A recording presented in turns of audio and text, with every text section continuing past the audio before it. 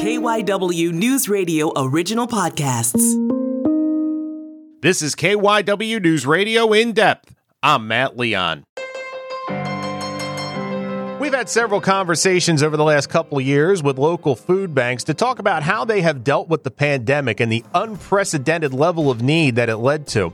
Of course, the pandemic is still going on, but now we are also seeing levels of inflation that we haven't seen in decades. And we wanted to know what impact that is having on food banks when it comes to the level of need they're seeing, and also how higher prices are affecting the buying power for food banks. For this conversation, we caught up with Fred Wozniak. He is the president and CEO of the Food Bank of South Jersey. So to start, before we kind of get into details, what are you seeing these days? Are you guys still at an incredibly high level of need in the community? Has it leveled off at all? What are you seeing kind of overall? Yeah, so what we're seeing in the 4 counties that we serve, which pretty much replicates the state and the country, is things kind of leveled off at the beginning of the year. But right now, March, April, May, we're seeing elevation of individuals in line that we were seeing during the height of the pandemic. And that's unprecedented. We want to turn this around. So we're just we're serving at those numbers again. And it's just incredible what's going on in our environment. And can you kind of point to inflation and kind of prices rising across the board as a big reason for this? Yeah, there was a study done that the food banks were sharing, the Moody Data Organization. On average, right now, American families are spending $325+ more a month than they were at the beginning of the year. So, Matt, when you think about that, if you're just bouncing back from the pandemic, we're really not out of it. We're just seeing some unprecedented ripple effect. To bounce back from the pandemic, and if you were to gain unemployment or you're right at that poverty line, working 2 jobs, trying to make ends meet, $325 just for family goods. Now, that doesn't even include the price of gas that has gone up. So if you have a job, to pay that extra gas to get where you need to work, and all these costs are going up, here's again and again where these tough decisions come into play. Do I pay for food? Do I pay for electricity? Do I pay for rent and try to catch up on the rent because the rent moratoriums have all ended at the beginning of the year? So that's why I said this is just, again, unprecedented times that we're in. And it's not just one area, one family. It's all over. And I feel it. I know you're feeling it. And it's really tough.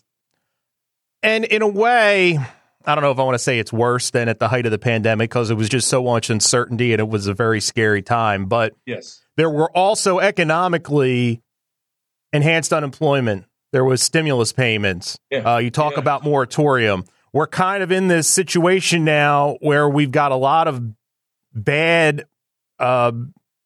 things kind of lined up, but we also don't have the support that was coming during the pandemic. Yeah, that's a very good observation. So not only we were uncertain of the depth of the illnesses, and as we know, so many people died from the pandemic, and then the shutdown of our state, our local communities. But in that response, yes, all these government programs came to support the stimulus check, other federal, the CARES Act. All those things trickled down to help. Well, that's not there anymore. So many Americans either have had COVID, unfortunately passed from COVID, or have gotten their shots in whatever realm to keep safe. And so now, is this a reflection of all of that good work that was done to keep people afloat? And now with this inflation, anytime inflation goes up, food insecurity goes up. And we're going to be in this for a long time. I'm not sure, we were serving 92,000 people. But let me put it this way. We were serving 59,000 people in January. February, just around the same. And then March happened. and it started to shoot up. So right now, May, we're projecting that we would have served 96,000 people. And it's not slowing down, Matt. That's just the thing. 96 was the height of the pandemic. Then it started to come down a little bit through 2021. But now there's no end in sight. And, what we're worried about, what is ahead? We don't know. Is there going to be a recession? Is their gas prices going to continue to go up? Our lines are just getting longer and the resources are getting shorter. So it's really a challenge for food banks and the food network across the country.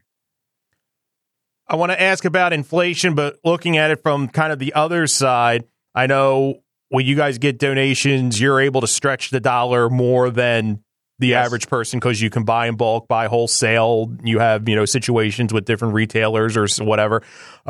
But how much has inflation hurt the work that you can do when you're purchasing food? Yeah, that's a double-edged sword because, on everyone's minds in the world, it's the war.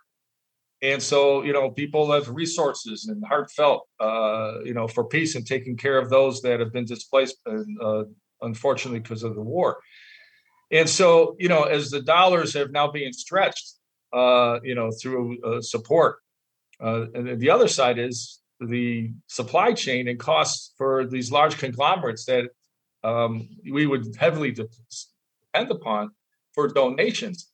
Their costs are going up for them to sell the food in their establishments, let alone, the food banks have been known, in these large conglomerates, excess food, excess goods. Oh, great.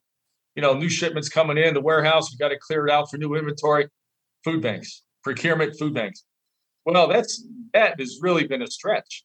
So not only that we cannot keep up, our donations aren't keeping up where our need is right now, and that's a challenge. On the other side is, because we're not keeping up with donations, we have to purchase more food. And even though we have purchasing power, there's volume. Matt, it's no different than you go to the grocery store and realize that a gallon is 25% more than it was in December. So those costs ripple down to the food banks. And so now how do we fill that gap? And it's just, it's just a never ending challenge to get the funds. And, for us still in our network, in our formula, $1 equals 3 meals. And people will ask, what is the food? What do you need most? What are people asking the most? Aside from fresh fruit and vegetables, protein, we need the most is the $1, because then that really stretches much further, and it gives us the purchasing power of purchasing the right foods that we need to get to our constituents, our neighbors throughout the 58 communities that we serve. And so it's every day's different, and we're hearing from our pantries. They put in their orders in our marketplace, and the food orders are rising and rising. And so I think, Matt, when we spoke during the pandemic, we have a 40,000 plus, maybe 42,000 square foot warehouse, and we were turning food over every 14 days during the height of pandemic. It was coming in, it was going out because of the need. We're right about there again. And so it's unprecedented. And we were hoping that this would be a pivotal year to get back to pre-COVID. Let me say that in my conversations out in the community now that, we're able to go out and visit, whether it's group meetings, chamber meetings, every place I go, people are asking me, Fred, I know inflation hit, but are you back to normal? Are you back to normal? I said, well, what is normal? Now, back to normal, if we were to put that into context, pre-COVID, well, yeah, all right. If normal for you is serving 52,000 people a month pre-COVID, now we're serving 96. Are you happy that we're serving 52,000? That's still unacceptable. We want to shorten that line. So it's really an incredible journey that our country is on, and the food insecure place people are. How much does, I guess, once again, it's not a good thing that you've had to, but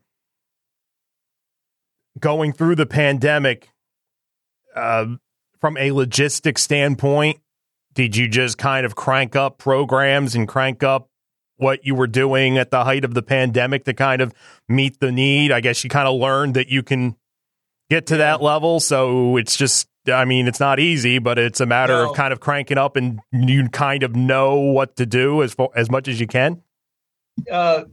Yes, we are better today than we were during the pandemic.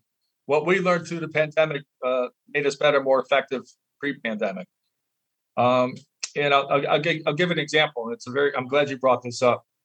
What we're up against is we respect and we want individuals that come to our food pantries, our 28 plus mobile distribution sites, to have dignity of getting food. And what I mean by that, Matt, I believe you are, as well as I am, blessed that even though there's rising prices, we have the ability to go to a grocery store with the cart and pick what we want or what we need. My wife doesn't really like me shopping anymore because I'd always get what we want, not what we need. And so, that alone was a higher bill, but that's another podcast for another day. And so when individuals come to our lines, we would have in the pantries, and we would set up our mobile distribution sites where they can go through the line, have the dignity to choose. What the pandemic has taught us, one, to be more efficient in how we have our logistics within a warehouse, but two, because of the touches and the distance that we needed, we were granted waivers from USDA that didn't require signatures. So we were able to put donated food and government food in the same, what we call our wellness emergency food box. And that became the box to trunk, if you will. People would drive by. Now, it kept us safe. It kept us efficient. We were able to serve more to keep the lines moving. But what it took away was the dignity of choice. So now we're trying to go hybrid with this because it's so efficient. And the government hasn't required signatures again. So, we still have that forgiveness of waivers. But we became more efficient with this. We can serve more people when at our food pantries in our food banks. Our mobile sites. So we have even in our sorting and packing room, we have become more efficient in how we do that. So our pantries can have a better opportunity of choosing the foods they want off our menu, our portal. We're like ShopRite, if you will. ShopRite online, Acme online. So we have all our food pantries, 200 plus, have access to the food portal. They can pick and choose what they want, and we become more efficient in our delivery and for them to pick up. So there are ways, but what hasn't changed now is the amount of food that's coming in for the need and the amount that's going out. And again, it's not slowing down, and that's really concerning. It's not slowing down. We need to take a break. We will continue our conversation with Food Bank of South Jersey President and CEO Fred Wozniak right after this. This is KYW News Radio In Depth. And we are back on KYW News Radio In Depth. We are talking with Food Bank of South Jersey President and CEO Fred Wozniak. I'm curious, we talked earlier about all the government programs that helped through the pandemic. Is there any discussion, letting elected leaders, hey, I know it's not headlines anymore, but what we're talking about right here is like we're at the same level we were in like June of 2020, putting kind of the red flag up here that you guys need to pay attention to this. Yes, we're very fortunate, and I believe it's through the advocacy, the relationships that we got a very strong New Jersey food bank network, if you will, of the food banks. There's really three Feeding America food banks in New Jersey. And there's two subsidiary large social service agencies that work with Community Food Bank. So really we have five strong in our network. And we got, we're unified in our message to our legislators from North Jersey, someplace they call Central Jersey, and South Jersey.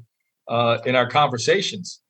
And so we've been blessed with the support and the conviction that our legislators have to not only meet the need, but to shorten the line in years to come. And so, as we've been working, we're anxiously waiting to see what this 2022-23 state budget's going to look like.